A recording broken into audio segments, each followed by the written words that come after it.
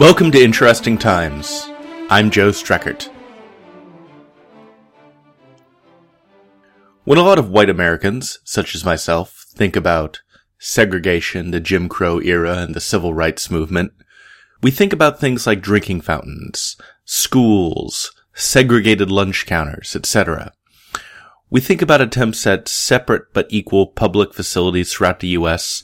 that provided standard services to whites and substandard services to blacks. And that is, of course, a very real element of life in the Jim Crow era. Blacks were walled off from whites by various means, formal and informal, and that meant that a fairly large population of Americans were not able to access the goods and services that America had to offer. In my own hometown of Portland, Oregon, for instance, there was only one hotel that blacks were allowed to stay in, and in the early 20th century, if you were black and you wanted to go out for dinner, you could only get served at very few restaurants. However, just thinking about segregation in terms of restaurants, drinking fountains, separate hotels, etc., that is accurate, but it is incomplete. The real horror of American racism isn't that there were, say, separate schools or hospitals, though those were terrible in their own way. No, the real horror of American racism is that it allowed for and attempted to justify violence, large-scale violence, by white Americans onto black Americans. America's legacy of racism and racial segregation is one in which thousands, if not millions, of people were killed, injured, and impoverished because of their ethnicity. We know that violence happened in the slavery era. I think that's fairly well acknowledged. But probably the worst incident post-Civil War in the history of American racism happened in the 20th century in Tulsa, Oklahoma in 1921. At the time, Tulsa was on the smaller side, with a population of about 100,000 people, many of whom had moved there after World War I to benefit from that region's oil boom. Among those 100,000 or so Tulsans, there was a large and vibrant neighborhood called Greenwood, also known as Black Wall Street, also known as Little Africa, which housed a fairly successful black population of around 15,000. The success of African Americans in Tulsa, this town in the midst of kind of a frontier oil boom, seems to have been, perversely enough, a cause of and catalyst for the riot, and a problem for race relations in that city. Racist whites were resentful of blacks experiencing anything other than subjugation, it seems. Here's a quote from Walter White, an NAACP official writing about the causes of the riot in the nation in 1921, and he does use archaic racial language in the article, but I'm just going to quote it verbatim. Quote, "What are the causes of the race riot that occurred in such a place? First, the Negro in Oklahoma has shared in the sudden prosperity that has come to many of his white brothers, and there are some colored men who are wealthy. The fact caused bitter resentment on the part of the lower order of whites, who feel that these colored men, members of an inferior race, are exceedingly presumptuous in achieving greater economic prosperity than they who are members of a divinely ordered superior race. There are at least 3 colored persons in Oklahoma who are worth $1 million each. J.W. Thompson of Clearview is worth $500,000. There are a number of men and women worth $100,000, and many whose possessions are valued at $25,000 and $50,000 each. This was particularly true of Tulsa, where there were 2 colored men worth $150,000 each, 2 worth $100,000, 3 $50,000, and 4 were assessed at $25,000. In one case where a colored man owned and operated a printing plant with $25,000 worth of printing machinery in it, the leader of the mob that set fire to and destroyed the plant was a linotype operator employed for years by the colored owner at $48 per week. The white man was killed while attacking the plant. Oklahoma is largely populated by pioneers from other states. Some of the white pioneers are former residents of Mississippi, Georgia, Tennessee, Texas, and other states more typically southern than Oklahoma. They have brought with them their anti-Negro prejudices. Lethargic and unprogressive by nature, it sorely irks them to see Negroes making greater progress than they themselves are achieving. So the idea of having a sort of frontier boom town with this extraction economy based on oil that is suddenly wealthy, and that wealth is going everywhere, not just to white people, not just people who have benefited from the old system. That stirs resentment in 1921. And Walter White goes on, quoting from that same Nation article from 1921, quote, "One of the charges made against the colored men in Tulsa is that they were radical.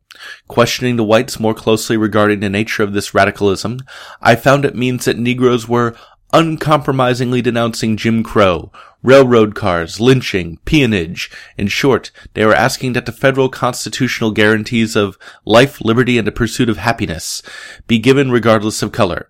For Negroes of Tulsa and other Oklahoma cities are pioneers, men and women who have dared, men and women who have had the initiative and courage to pull up stakes in other less favored states and face hardship in a newer one for the sake of greater eventual progress.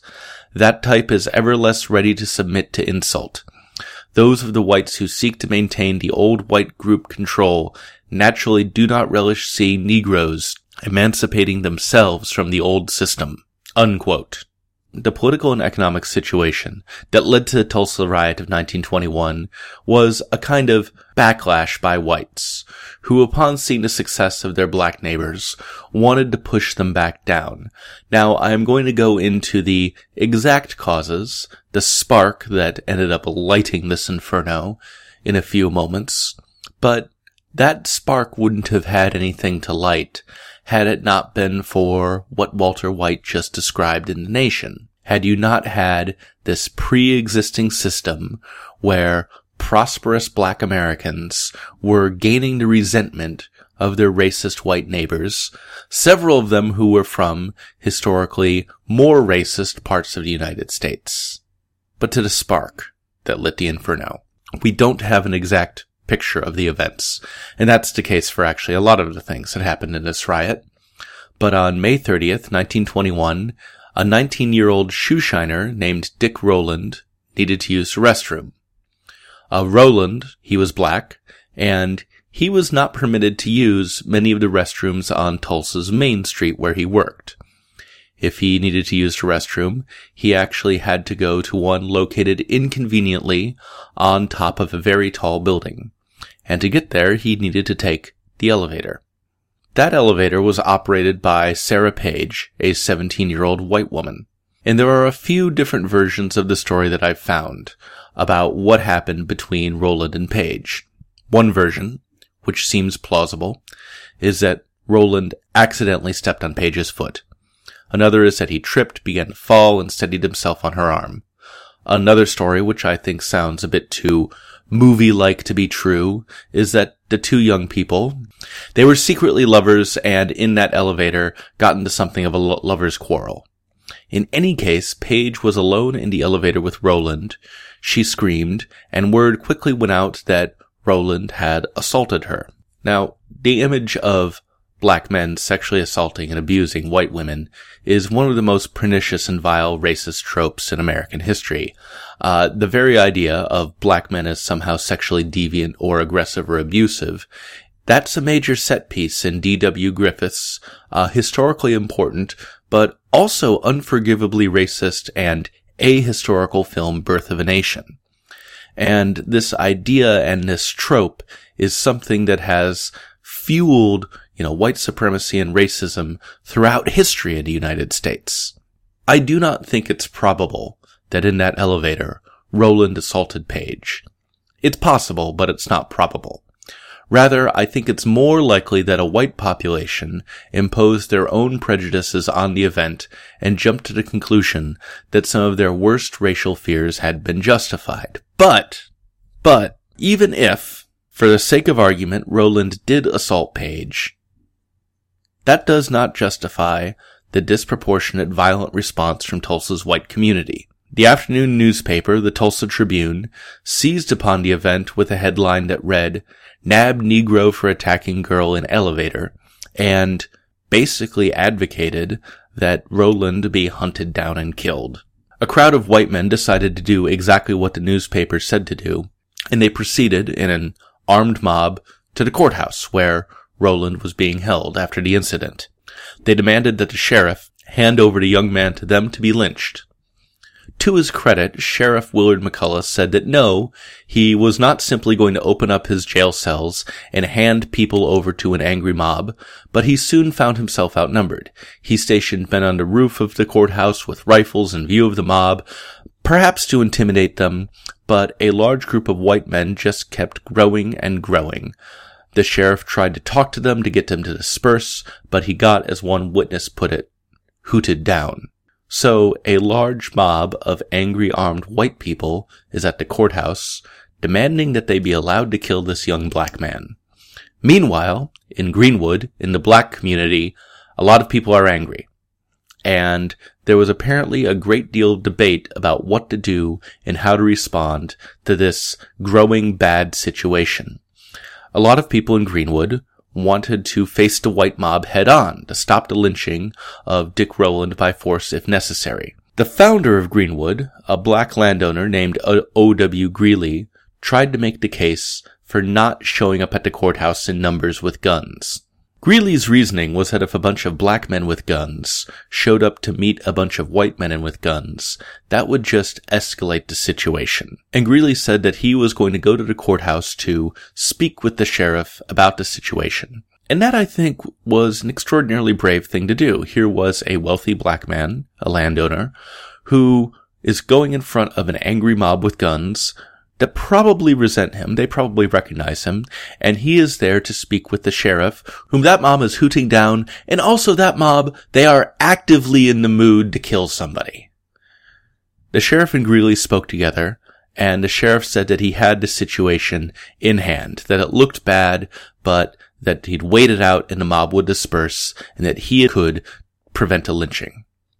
Greeley was satisfied with this, and he returned to Greenwood. However, when he got there, he was unable to convince a lot of people in his community not to respond with force, despite the sheriff saying that the mob would probably disperse, despite Greeley's entreaties not to escalate the situation.